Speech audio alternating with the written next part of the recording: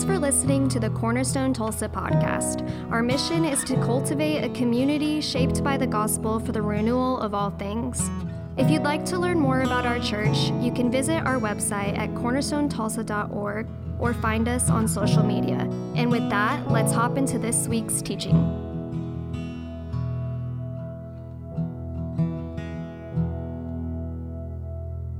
Today's reading comes from 1 Thessalonians.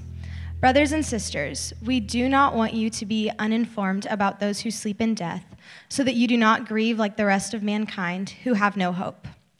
For we believe that Jesus died and rose again, and so we believe that God will bring with Jesus those who have fallen asleep in him. According to the Lord's word, we tell you that we who are still alive, who are left until the coming of the Lord, will certainly not precede those who have fallen asleep. For the Lord himself will come down from heaven with a loud command, with the voice of the archangel, and with the trumpet call of God, and the dead in Christ will rise first. After that, we who are still alive and are left will be caught up together with them in the clouds to meet the Lord in the air, and so we will be with the Lord forever. Therefore, encourage one another with these words. This is the word of God for the people of God. Thanks be to God. Y'all may take a seat. If anyone is wondering if anything is wrong with me, the answer is partially yes, but that's normal. Church is just a good place to cry. So let's make church a place to cry again. It's just good to cry in church. I don't cry a lot in life, but I am very blessed by the hot tears that occasionally stream down my cheeks in worship, and you're welcome to cry in church too.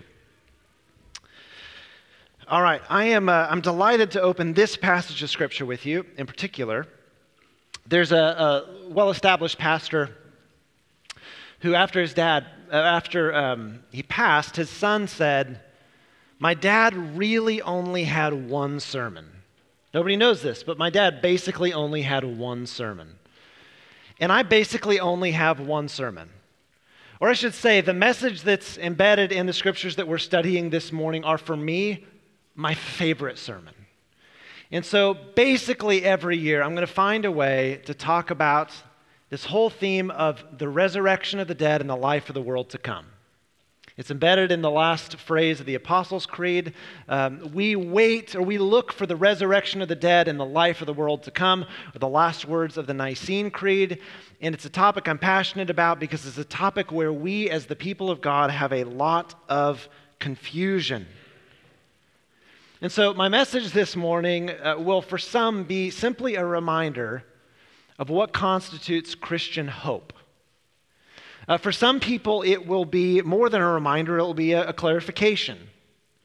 Who you maybe have a little bit of confusion about what it is that Christians believe about ultimate things. And to some people, based on some of the teachings you've heard, what I shared this morning is going to be a total reorientation, and I hope that it will be helpful for you. And the truth is, we need a reorientation when it comes to thinking about ultimate things, death and resurrection and heaven and all of those themes. We need a reorientation because as large and looming as death is in our world, what happens after it and what God is ultimately going to do about it is something on which Christians can be very confused. It's something that a topic on which Christians have failed to speak with clarity. And it's a topic where our imagination is often populated more with images from popular books and movies and TV shows than with what actually comes to us in the New Testament. And I'm very sorry if I'm about to ruin your favorite book series of all time. But I think the worst offender, the thing that has done more harm, created more confusion in thinking about Christian hope, is the book series that was also turned into a movie that was called Left Behind. Left Behind, you all know. Now, I'm not ashamed of this. On 2 occasions, I found a copy of that series in a church library, and I took it out, and I surreptitiously removed it and placed it in the dumpster of the church. Not one time, 2 times, and I do not feel bad about that at all. Rapture theology, the idea of the rapture is that at some point when Jesus returns, Christians are going to evaporate from the earth. And so if you ever watch the Kirk Cameron, I think Nicolas Cage, did he also make a Left Behind movie? Okay, no one watched it, okay. The idea is that there's a Christian pilot, and when the rapture happens, boom, he's gone. It's like, oh, I hope they have a backup. Or, mom or dad is there, and then boom, raptured, they're gone. And some of us who grew up in kind of the left behind era had rapture anxiety. And so you're in the office, you go to the bathroom for a little longer, and you come out and everyone's gone. Is it the rapture? Or you go back to your house and everyone should be there and nobody is there. You're like, probably the rapture. I thought I would have made the cut. Rapture theology was not a thing for the first 1,800 years or so of the church. And it is largely based on a misreading of 1 Thessalonians chapter 4, verses 13 through 18, which we're assigned to study today. What I want to try to do today is to read this passage, which perhaps some of us have avoided not knowing what to do with the rapture and that question. I'd like to try to read it afresh in alignment with Paul's intentions in the writing of the text and the Spirit's inspiration, and in alignment with Orthodox belief, how the church has understood the Scriptures for 2 millennia. And what I want to do is we're kind of unlearning, is to relearn and to repopulate our hearts and our minds and imaginations with the rich hope of God's plans, that those hopes may be for us an anchor in our souls. So if you want to keep the Bible open, I'm going to just go verse by verse, verses 13 through 18 this morning. It's going to be a fairly straightforward Bible study. So we'll be in 1 Thessalonians 4. Verse 13 begins, "Brothers and sisters, we do not want you to be uninformed about those who sleep in death, so that you do not grieve like the rest of mankind who have no hope." Now, apart from the general need for hope, we don't know if Paul had a particular pastoral concern for the church in Thessalonica. As we read the letter, we get the sense that they're going through suffering, that they're facing adversity, and maybe just the prospect of perhaps dying as a Christian was looming large in their imagination. They had questions about it, and Paul wanted to bring clarity. We don't know if there was some brother or sister who had died, and they were grieving as a community. We have to kind of use our imagination to fill in the gaps here. We do know that when Paul first went through Thessalonica, he preached the message about the resurrection of Jesus from the dead, and that message struck a nerve. This comes from Acts 17. When Paul and his companions had passed through Amphipolis and Apollonia, they came to Thessalonica, where there was a Jewish synagogue. As was his custom, Paul went into the synagogue, and on 3 Sabbath days he reasoned with them from the Scriptures, explaining and proving that the Messiah had to suffer and rise from the dead. "This Jesus I am proclaiming to you is the Messiah, God's anointed one," he said. Some of the Jews were persuaded and joined Paul and Silas, as did a large number of God-fearing Greeks and quite a few prominent women. But other Jews were jealous, so they rounded up some bad characters from the marketplace, formed a mob, and started a riot in the city. Boring to read, terrifying to experience. This mob of people in a city that he's not familiar with rushed to Jason's house in search of Paul and Silas in order to bring them out of the crowd. But when they did not find them, they dragged Jason and some other believers before the city officials, shouting, "These men who have caused trouble over all the world have now come here." And Jason has welcomed them into his house. They're all defying Caesar's decrees, saying that there is another king, one called Jesus. When they heard this, the crowd and the city officials were thrown into turmoil. So it gives a background that when the gospel comes to Thessalonica, and in particular, when the message about resurrection is preached, they picked up the political connotations that this meant that there was another king who would rival Caesar. And there was a violent response to the preaching of the good news about Jesus. But throughout the letter, Paul's making reference to some kind of adversity or persecution. Something that I want you to note as you read verse 13 is I want you to note the way that Paul describes people who are dead and who loved Jesus. I want you to notice how he does and how he does not speak about death here. His preferred language here and elsewhere in describing the end of a believer's life is them being asleep in death. Asleep in death. It's an image of rest. You know, you love someone who's battled with their health for a long time, and they finally depart. They've earned their rest. They're at a place of bliss, of happiness, of restful happiness, one person said. So he describes the preferred language of the end of a believer's life as being asleep in death. And isn't it striking, especially for those of us who grew up in typical evangelical circles, which trained us to believe that salvation is all about saying yes to Jesus in our lifetime so that when we die, we go up to heaven and not down to hell.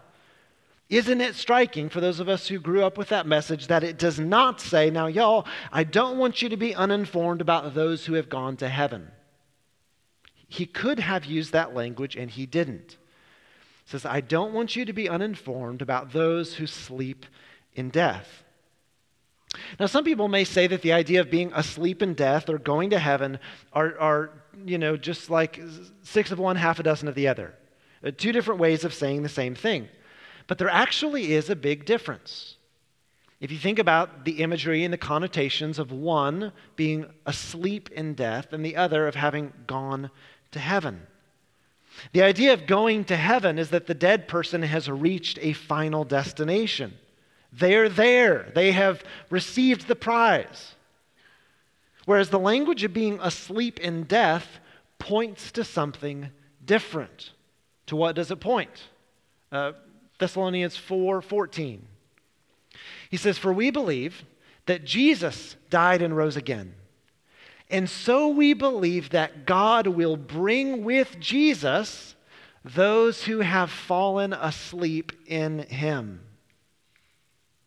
What the language about being asleep in death points to is a point in history when the dead in Christ, those asleep in Christ, will wake up again. They will wake up and rise up from their rest. And isn't it fascinating what Paul uses to justify the hope that those who are asleep in Christ will rise? Christian hope is grounded in the very stuff that happened to Jesus, which is why verse 14 refers to his own death and resurrection. Just as Jesus died and was raised to life, so the dead in Christ will rise.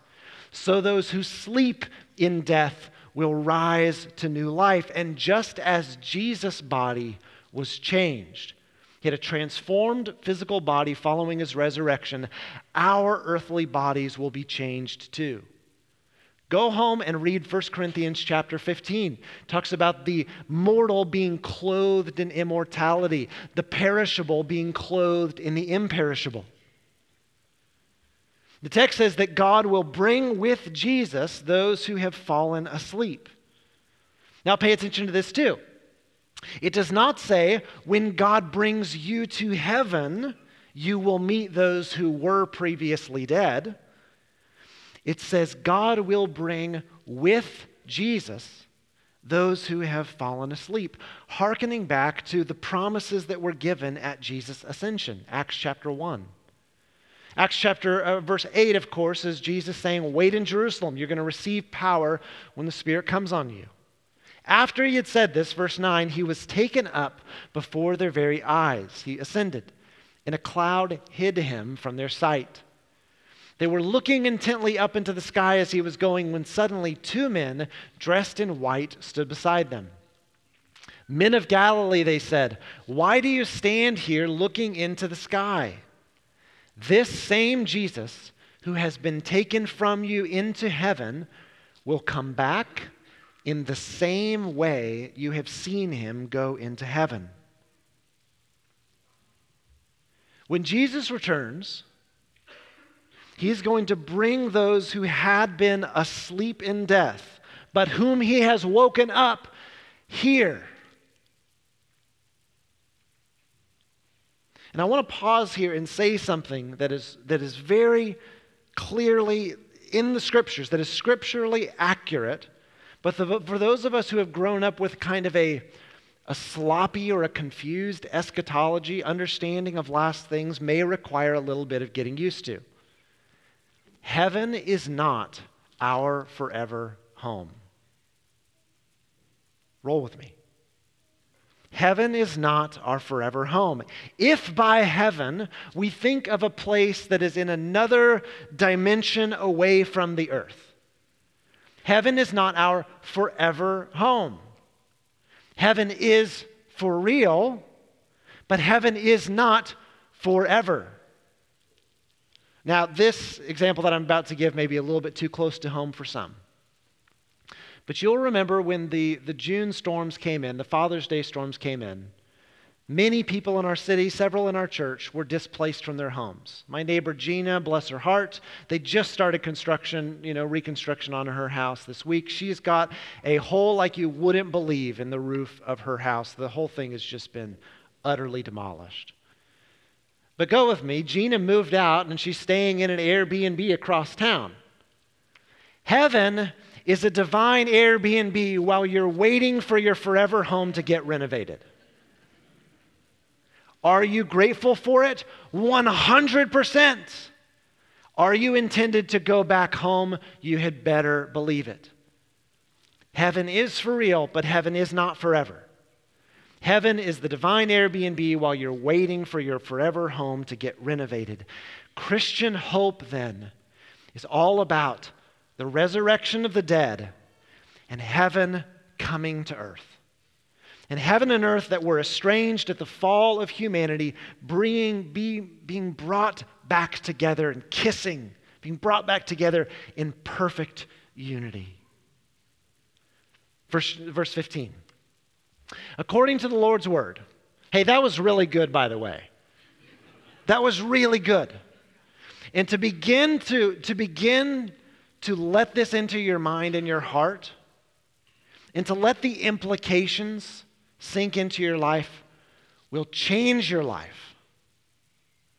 It often happens to be the case that Christians who think that our ultimate hope is about flying somewhere else are often not getting their hands dirty cleaning up the mess we're in right now. They're often the most resistant to thinking that we should care for creation. Often resistant to thinking that what we do with our bodies matter. Often resistant to thinking about the significance for believers of works of justice and mercy and compassion here. Why? Because this is a hellhole that we're going to fly away and go to a better place someday. When the implications of resurrection and new creation theology begin to put their roots down in your heart, you will find a claim on your life has been made. This is revolutionary for the church. Okay, I didn't plan that. Verse 15, but it's still good though, okay?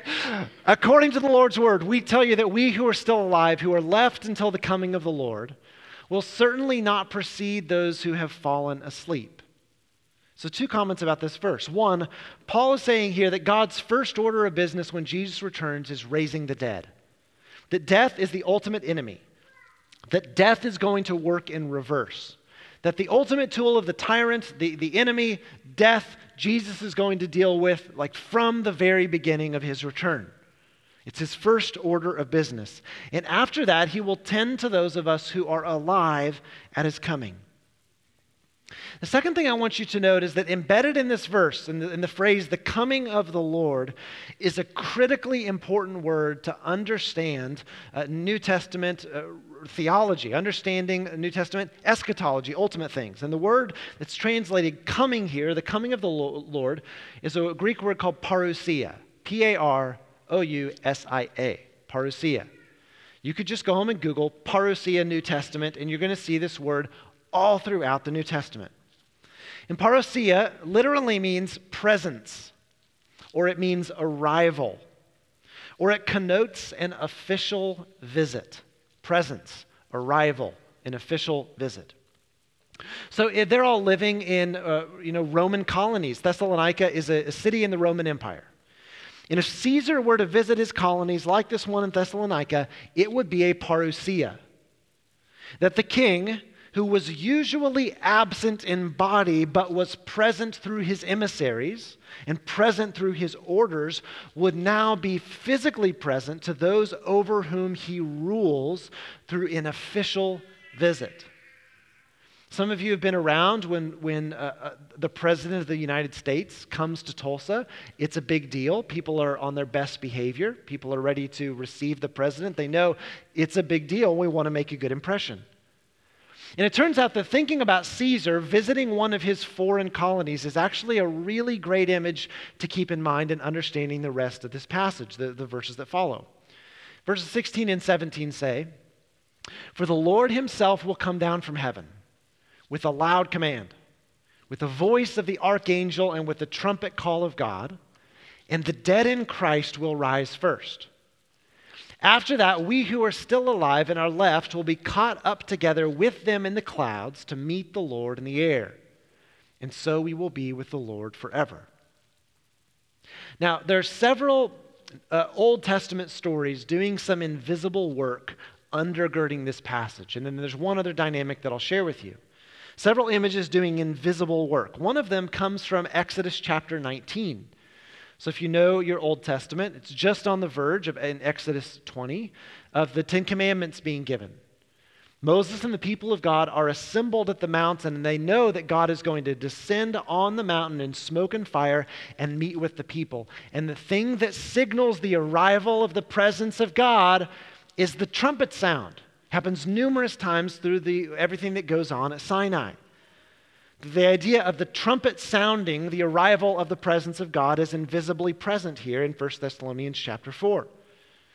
The second image that's here comes to us from Daniel chapter 7, in the image of the Son of Man, which was Jesus' preferred title for himself.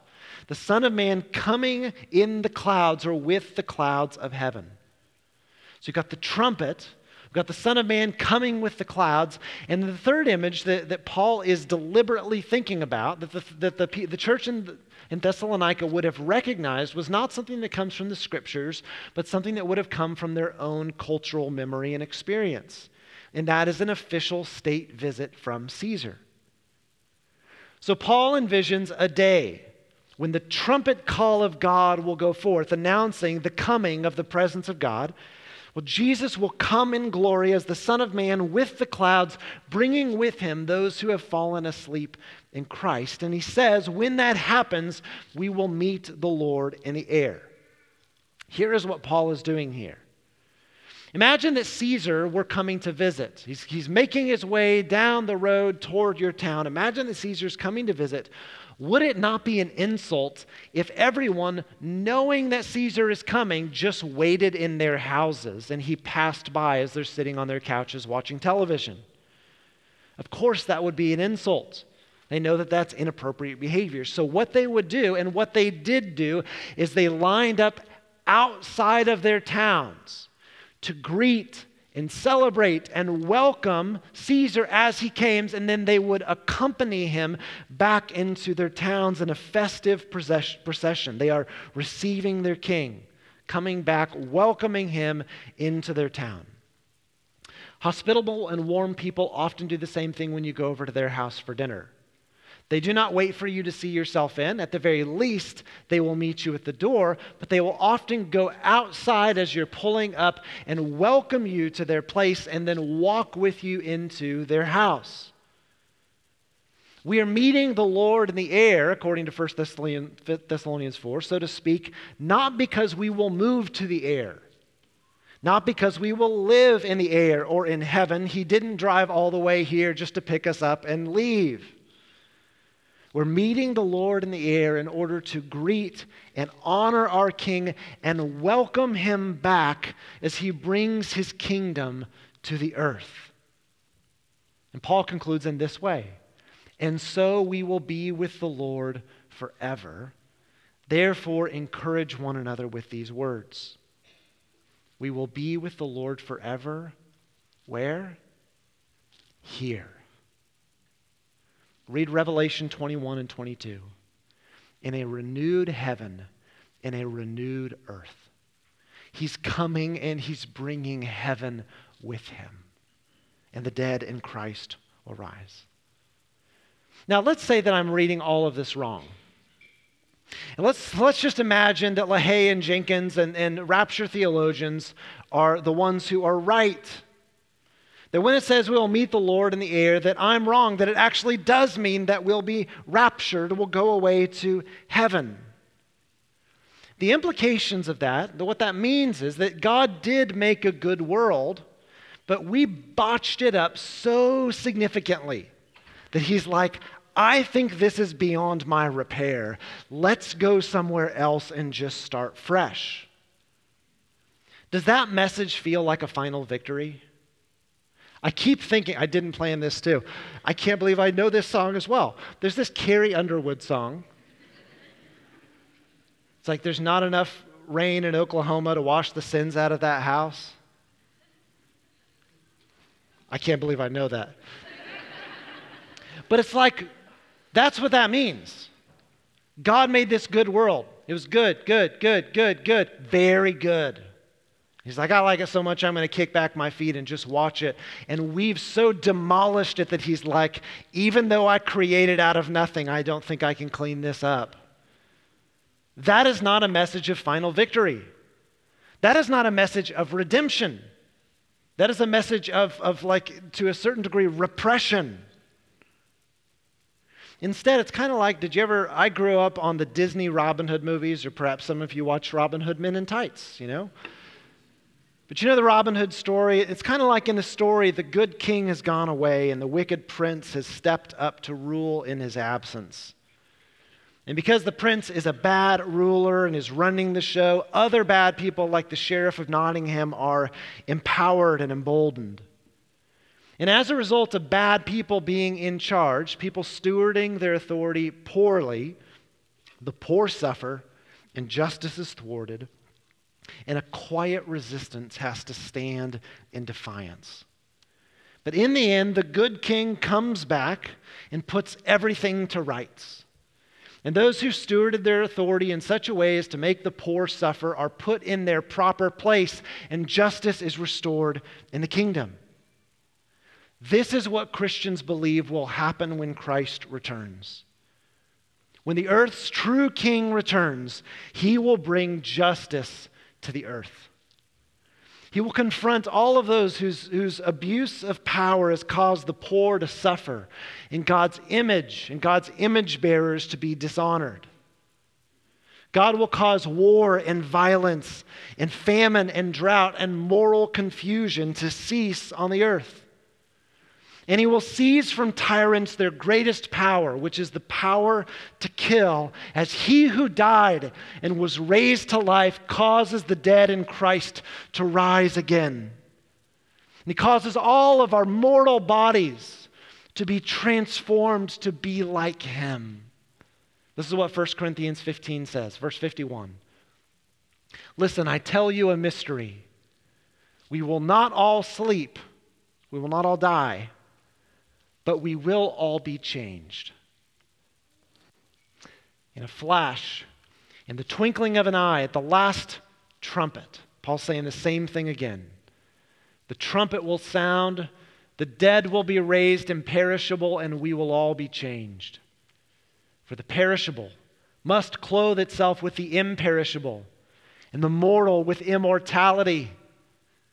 And when the perishable has been clothed with the imperishable and the mortal with immortality, then the saying that is written will come true.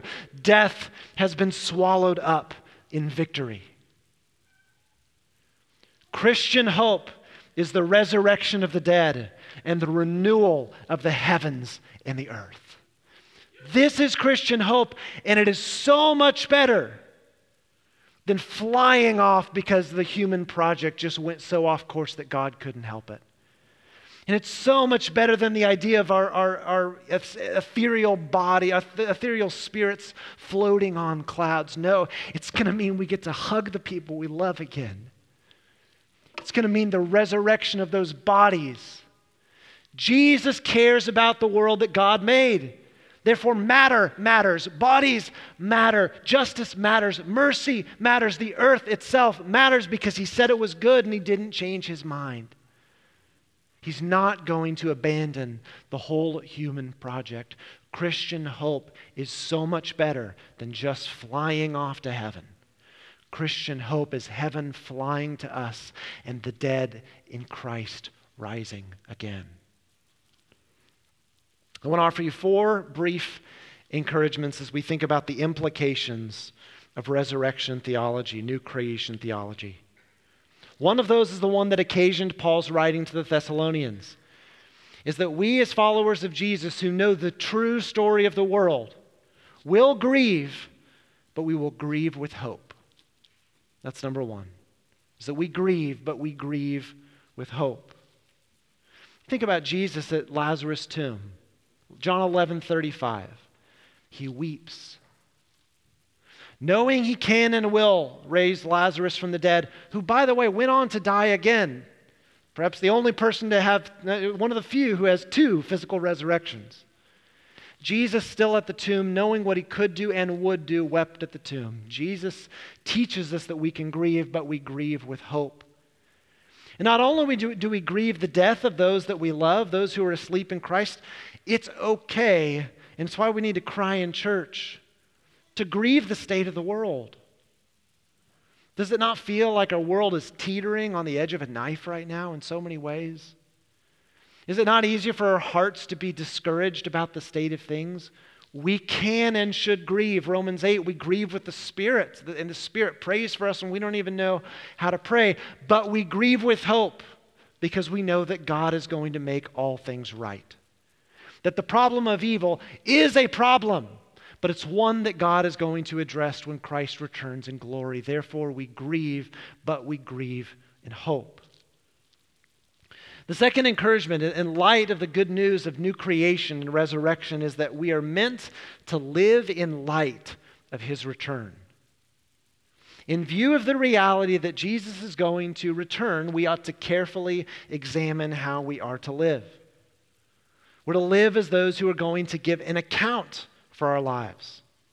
For those of us who are in Christ, we know that there's no condemnation for us, but we also know the secrets of all of our hearts are going to be laid bare. And so the Scripture uses images to describe how we are meant to live in light of the coming of the Son of God. We're meant to live as those who are sober, not those who are drunk. This is more than about alcohol.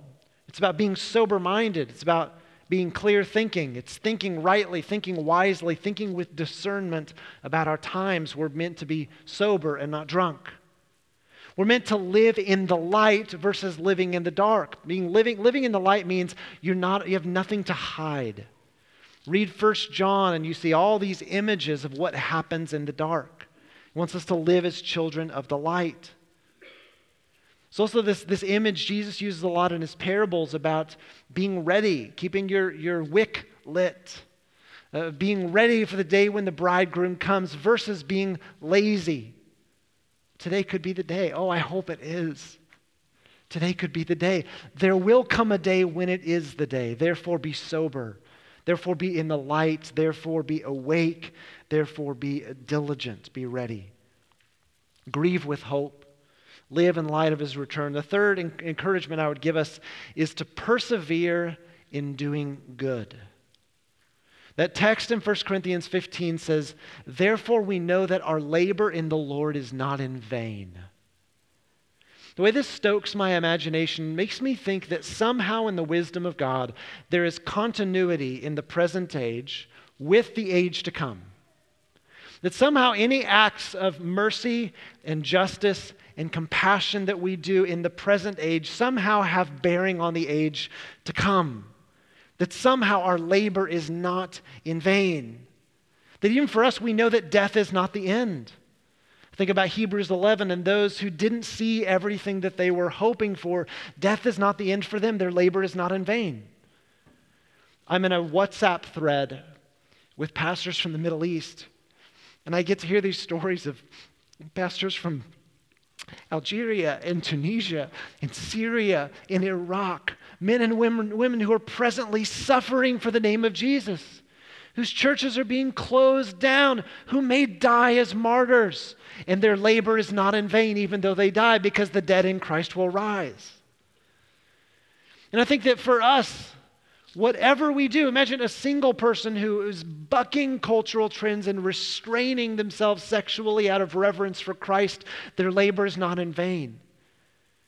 And for the parent who makes choices that makes them weird among their peers out of reverence for Christ and the way that they raise their children, their labor is not in vain. For all of us, those of us who persevere in hope despite evidence to the contrary, our labor is not in vain. We're meant to persevere in doing good. And all of us who in our own ways refuse to bow our knee to the God of this age, even if we are losers in the present age, we will be vindicated in the age to come. Therefore, we persevere in doing good. And then finally, my last encouragement is simply to recognize and to know that it is not all on our shoulders. One of the oldest prayers of the New Testament that's preserved for us in 1 Corinthians chapter 16. We know that it was really ancient and prayed and preserved in the church because they retained it in its original language of Aramaic, is the prayer Maranatha, which means our Lord, come. And this is we begin to talk about the coming of the Lord, or like the early rumblings of the season of Advent, when we reflect on and we wait for and we meditate on the parousia of our Lord Jesus. When our King makes his visit to his dominion here and is present among us again.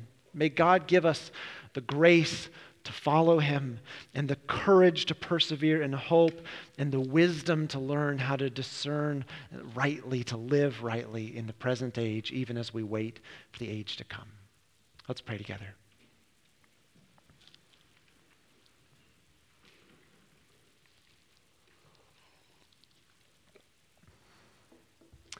We pray, our Lord, come.